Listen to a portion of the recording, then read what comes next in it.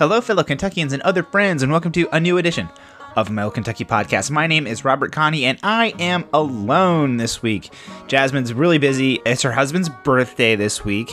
She is in a merge, and that's actively going on right now. Her friend Yvette, our friend Yvette, is running for judge, and Yvette's kickoff event is this week, and Jasmine's been helping to plan that.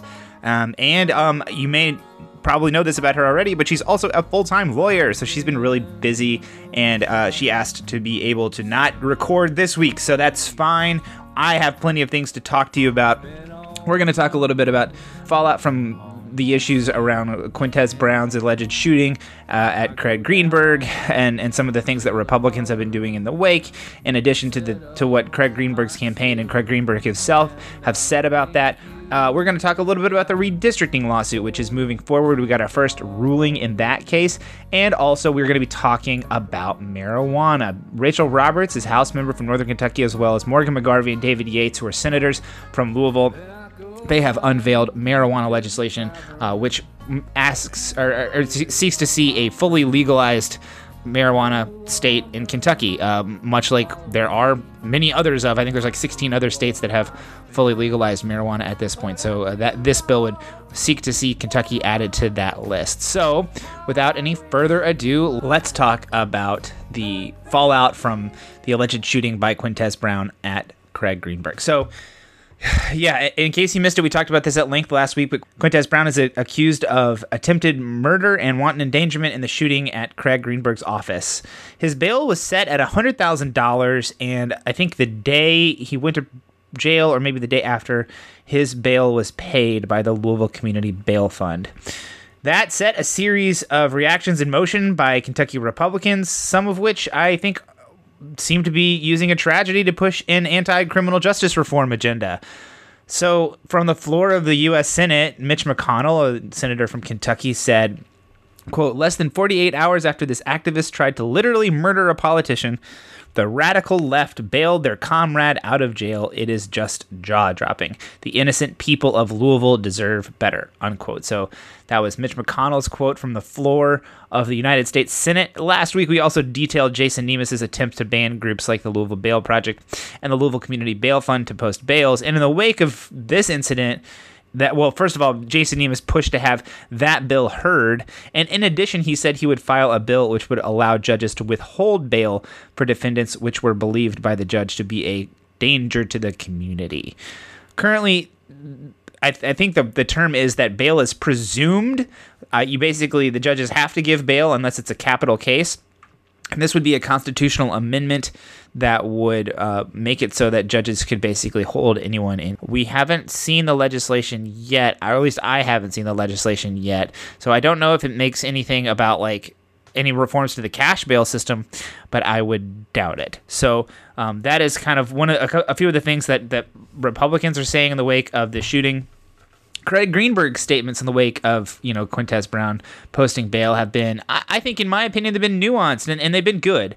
He's been unequivocal that he's upset that the man who allegedly shot at him was released from jail the next day, but he also took care to make sure that he connected his feelings with the feelings of other people in the community that have experienced the same thing, and also to Quintez Brown and his family. So the first part of Craig Greenberg's statement focuses on his own frustration, pain, and trauma. Here it is, quote, "It is nearly impossible to believe that someone can attempt murder on Monday and walk out of jail on Wednesday.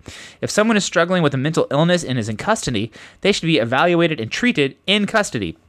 Sadly, like others who suffer from a broken system, my team and family have been traumatized again by this news," unquote. It is tough when you get shot at by someone to watch them walk out of jail. I understand that Quintez Brown is in home incarceration and he's got the ankle monitor and everything, but that's really scary. The guy who tried to kill you, allegedly, Quintez Brown as an accused person has rights.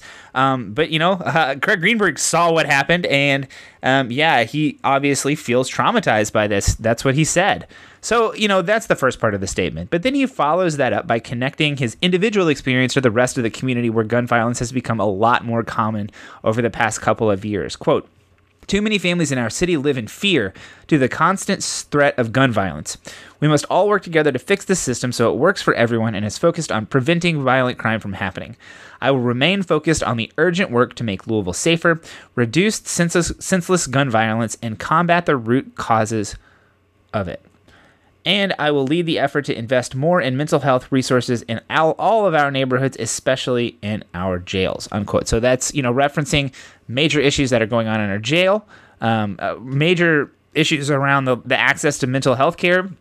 And also, referencing the fact that there's a lot of people in Louisville who, over the past few years and, throughout time, have experienced gun violence. That's not something that's uncommon in our cities, unfortunately. And Louisville has set records for murders over the past couple of years. So that's what he said. That's the part that I think is nuanced, and I thought it was very good. And the close I thought was especially strong. Here it is, quote, "Mr. Brown and his family are hurting. My family and team are hurting.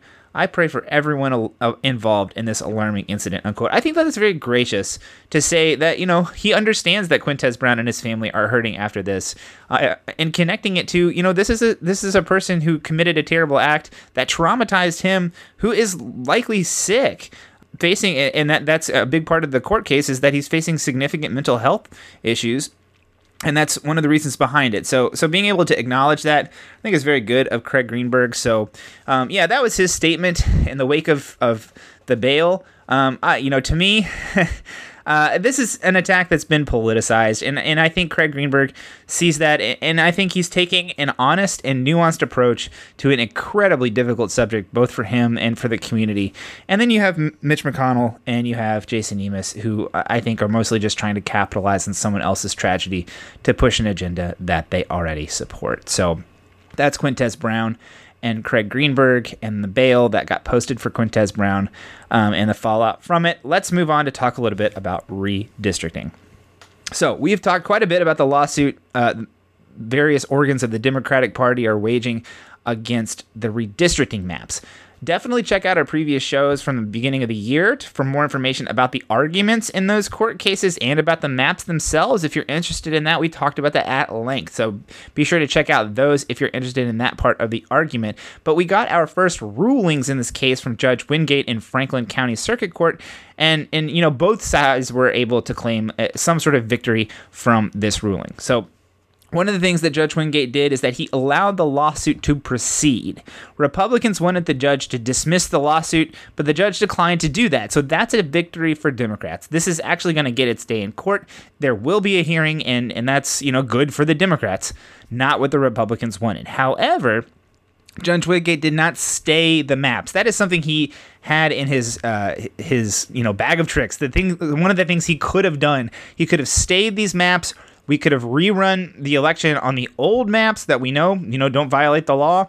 And then we could have moved forward based on the lawsuit. And if the Democrats lost, we would have used the new maps in 2024.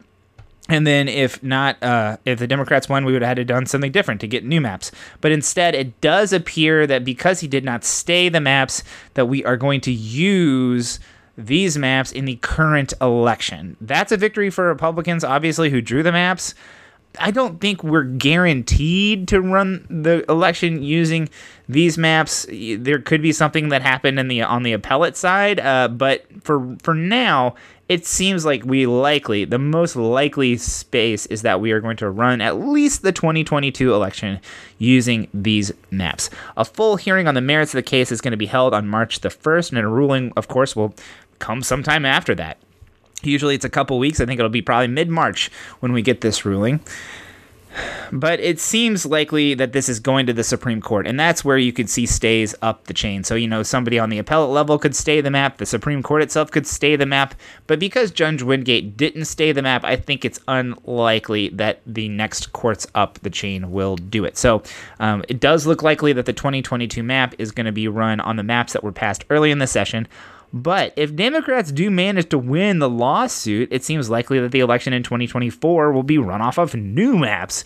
who would draw them is kind of an open question. That's something that the judge is going to rule on.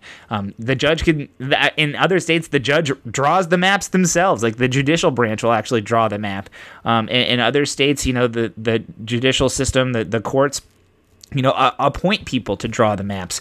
But I think what's mostly likely, if the Democrats do manage to win, is that they just send the legislature back the maps, the task to draw the maps with more clear rules to say, okay, you can't split cities this many ways, or like you have to minimize the number of cuts within the counties in addition to splitting the minimum number of counties. So it could be something like that. I think that's most likely, but of course, like I mentioned, the judge has many things that he is able to do. I guess by the time it gets to the Supreme Court, that they may do. So that is what's going on. One thing that's worth mentioning about this is it's just the House and congressional maps that are part of the lawsuit. The Senate map is basically set. The Senate map that passed in the legislature, that's pretty much there for the next decade, it seems like. The House and the congressional maps could potentially change. Okay, so that's the redistricting lawsuit. The last thing I kind of wanted to talk about today is this new marijuana legislation that has been unveiled by Rachel Roberts of Northern Kentucky, who's a House member, and Morgan McGarvey and David Yates, who are senators from Louisville. So they're calling it the Let's Grow bill, and LETT is the acronym, and it's called Legalize, Expunge, Treat, and Tax. There was mirror bills that were filed, HB 521 and SB 186. So a little bit about what the bill actually does. It creates a cannabis control board with 7 seats from each of the Supreme Court districts. The board would kind of be the main body regulating marijuana in Kentucky. The thing that the sponsors are saying is that it will regulate from seed to sale. So that's some nice use of alliteration there about how marijuana will be regulated in Kentucky. The board would be selected by the governor and confirmed by the Senate, and there's like a set of qualifications that you have to meet in order to serve on this board, including experience in business, and there has to be, quote, racial, ethnic, gender, and geographic diversity, unquote. And this board has to be proportionally divided between Republicans and Democrats based on registration statistics. This board would be in charge of licensing the businesses involved in the cannabis industry and would be housed in the Public Protection Cabinet. In addition to the Cannabis Control Board, the bill also creates a Social Impact Council, which would directly address the impact of economic disinvestment, violence, and historical overuse of criminal justice responses to community and individual needs by providing resources to support local design and control of community-based responses to these impacts, unquote. That's a quote from the bill itself. The council would have 19 members, and it must include someone who's been incarcerated or convicted of a cannabis-related crime. There must be experts in public health, with experience in trauma-informed care, experts in education, foster care, and workforce development as well as representatives from each of Kentucky's HBCUs. There must be a veteran, and there's a bunch of other specific spots that the bill envisions on this 19-seat council. Other important members of the government would be ex officio members, or would be allowed to put designates onto those onto this group. Groups like cabinet, so economic development, health and family services, justice and public safety, labor and education and workforce development, as well as the AG. The secretary of that cabinet or their designate would be ex officio members of this group. So the Social Impact Council would administer the funds raised by the legalization of marijuana to do things like develop scholarships and grants, as well as, kind of create a budget. And there's a bunch of other things that are laid out in the bill itself that the Social Impact Council would do.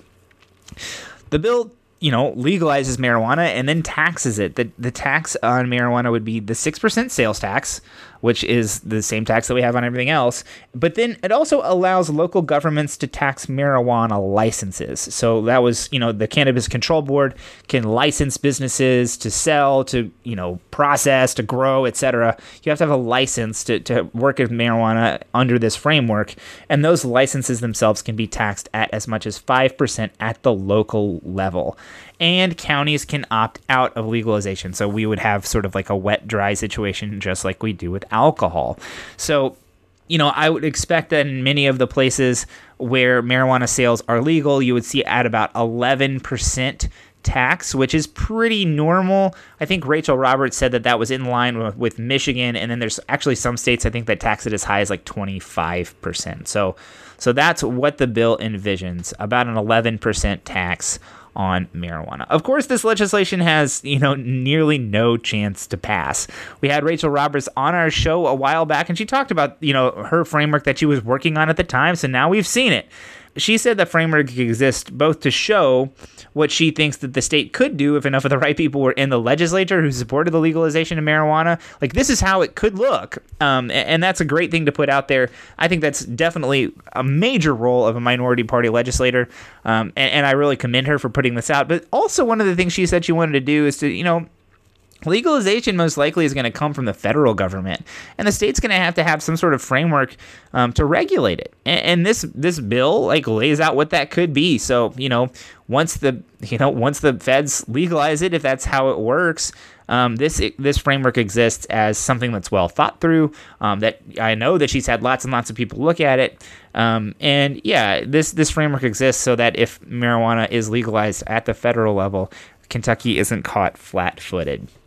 Okay, so another wrinkle in Kentucky's marijuana journey is that House Bill 136, which is Jason Nemes's medical marijuana bill, has not yet started moving. Whatever the bill was called in 2020, that did pass the House, and it then died in the Senate. It's been reported, I've seen reported a couple of places and also heard the rumor that Whitney Westerfield, a senator, has been working with Jason Nemes to address some of the issues that the Senate saw in the bill last year. And maybe that increases the likelihood that the bill would pass the Senate. I do know that a lot of the marijuana advocates, don't think that the changes were necessarily good ones. And it seems like this Let's Grow bill is definitely more in line with the people who are advocates for marijuana legalization. It's the bill they'd rather see passed, but political situation of the legislature being what it is, House Bill 136, Jason Nemes's bill, seems like the thing that is more likely to pass, but it's up against stiff opposition in the Senate, and it seems, to me at least, unlikely to make it happen in this session. But we'll see. Obviously, Jason Nemes has other priorities as well, like banning bail funds and making it so that judges can keep people in jail if they're a danger to the community. So, we'll see. We'll see what happens with marijuana, with all these different bills, and what the federal government has to say about marijuana in the next few years. Okay. Those are kind of the main things that I wanted to talk about today. It's pretty early in the week, so I didn't want to put together a COVID update, even though I didn't do one last week either, I guess. Major outlines. Omicron is coming down. The amount it's coming down seems to be flattening out a little bit, but we are below the peak of Delta, and it looks like we're falling faster than we were even at the peak of Delta. One weird wrinkle was that Louisville was actually worse last week than it was the week before, so Louisville actually went back up, but it has started coming down again. So, weird things happening in Louisville. There's a lot of potential explanations. I don't know if we have the data to answer it. It could be just access to testing, likelihood to test, that kind of thing. But overall, in the whole state, our numbers of infections are declining rapidly, as are our hospitalizations, as are our other markers, ICU usage, etc. Deaths are starting to tick up a little bit, which makes sense because we're after the part when a lot of infection happened, a couple weeks past that. And also our vaccination rate is down a little bit. I don't have the specific numbers in front of me, but broadly speaking, that's what's going on with COVID in Kentucky this week. All right, like I mentioned, Jasmine is not here. I miss her desperately, especially here at the end when usually the part that she does. So if you want to reach out to us, you can do it, at My Old KY Pod. We're on Twitter, Facebook, Instagram. We have a newsletter. You can sign up for that at tinyletter.com/myoldkentuckynewsletter. We have a Patreon. If you'd like to support us, you can do that at the $1 a month level or more. And, reach out to us if you're interested.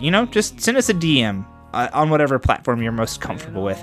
And, we'll get back to you. We'll talk to you. We talk to people all the time. So that's us. Listen to us on the podcasting app of your choice. Thank you very much for listening, and we will see you next week.